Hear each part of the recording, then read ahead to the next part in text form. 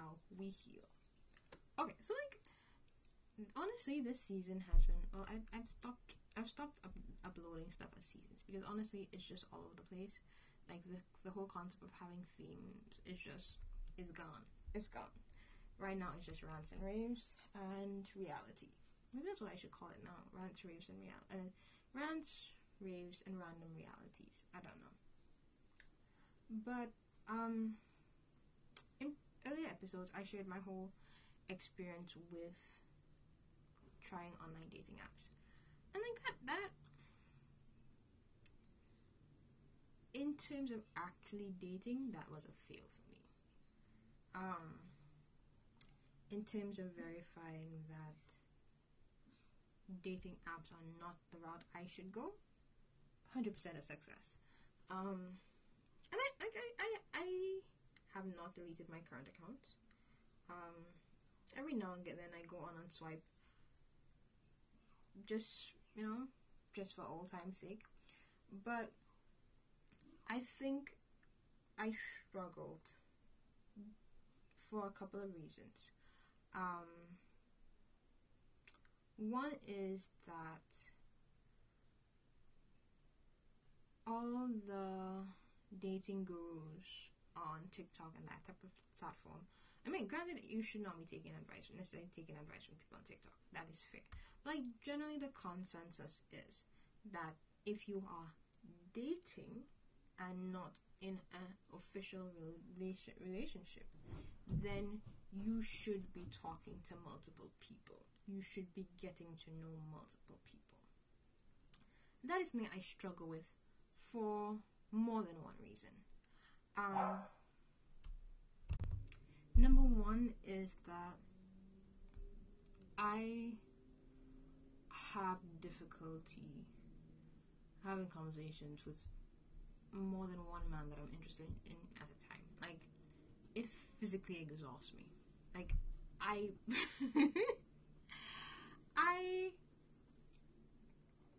tried it. Not in the sense of like dating multiple men, but just like having interest in more than one man and attempting to have like the most platonic conversations, the most just basic civil conversations with them at the same time, and not necessarily within like at the same literal time, but just within the same time frame. And I would be drained, exhausted. But I think it's my fault in terms of the way I approach conversations, where I am like going all in. Like, there's this level of intensity in how I approach conversations, particularly with guys I like. That's just me. And so based on that, I genuinely struggle being engaged and being engaging when it comes to dealing or interacting with multiple men, even in a casual, platonic sense. So if I had to be actively dating more than one man at a given time, no. Hard pass is a no. It wouldn't work out. The second thing, which I think in my case is possibly the more critical thing, is that it is generally hard enough for me to find one man that I genuinely like. So to be able to have an entire roster of men that I genuinely like, whose company I enjoy, who I enjoy having conversations with. Yeah.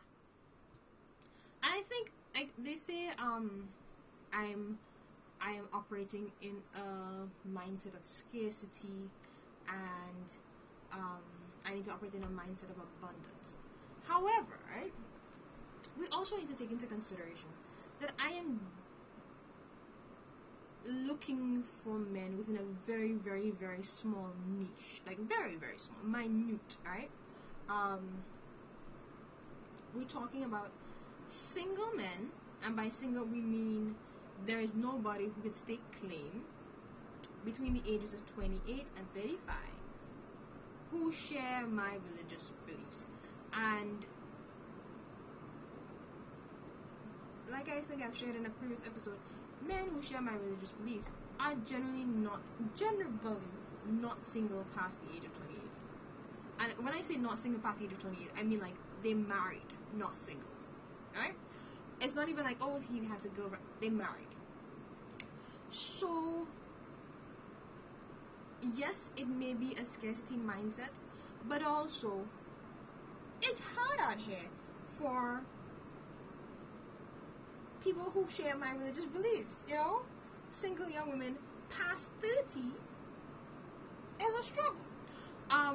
So that being said, the whole concept of having a roster and dating multiple men, that narrative being pushed made me feel like I would be failing at dating. Like I was not, clearly could never be able to do it right.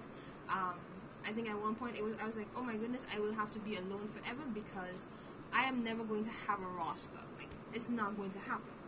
And that changed for me when I recently saw some on Twitter saying, stop telling women to have a roster. A lot of us don't like men enough to have multiple men that we want to interact with. And when I tell you, I have never felt so seen in my life. Because, like I was saying, for me, it's not even that I don't like men that much. Maybe a little bit, alright? But if we're being very, very honest, for me, it's just that what I'm looking for is just so specific. That it's difficult to find multiple men who meet that criteria, who I genuinely like, right? So that's me. And just that initial tweet that I saw, I was like, I am not alone. And then I went through the quote tweets and I went through the response, and I just kept seeing woman after woman saying, I feel seen. This is me. I don't have the energy to deal with more than one man at a time. I'm not finding more than one man that I'm interested in at a time. And I felt like a burden had been lifted off my shoulders. Like, I was like, I belong. I have found my people. This is where it is. And honestly, I just felt so relieved because, and I think I said this before. I think I even talked about this in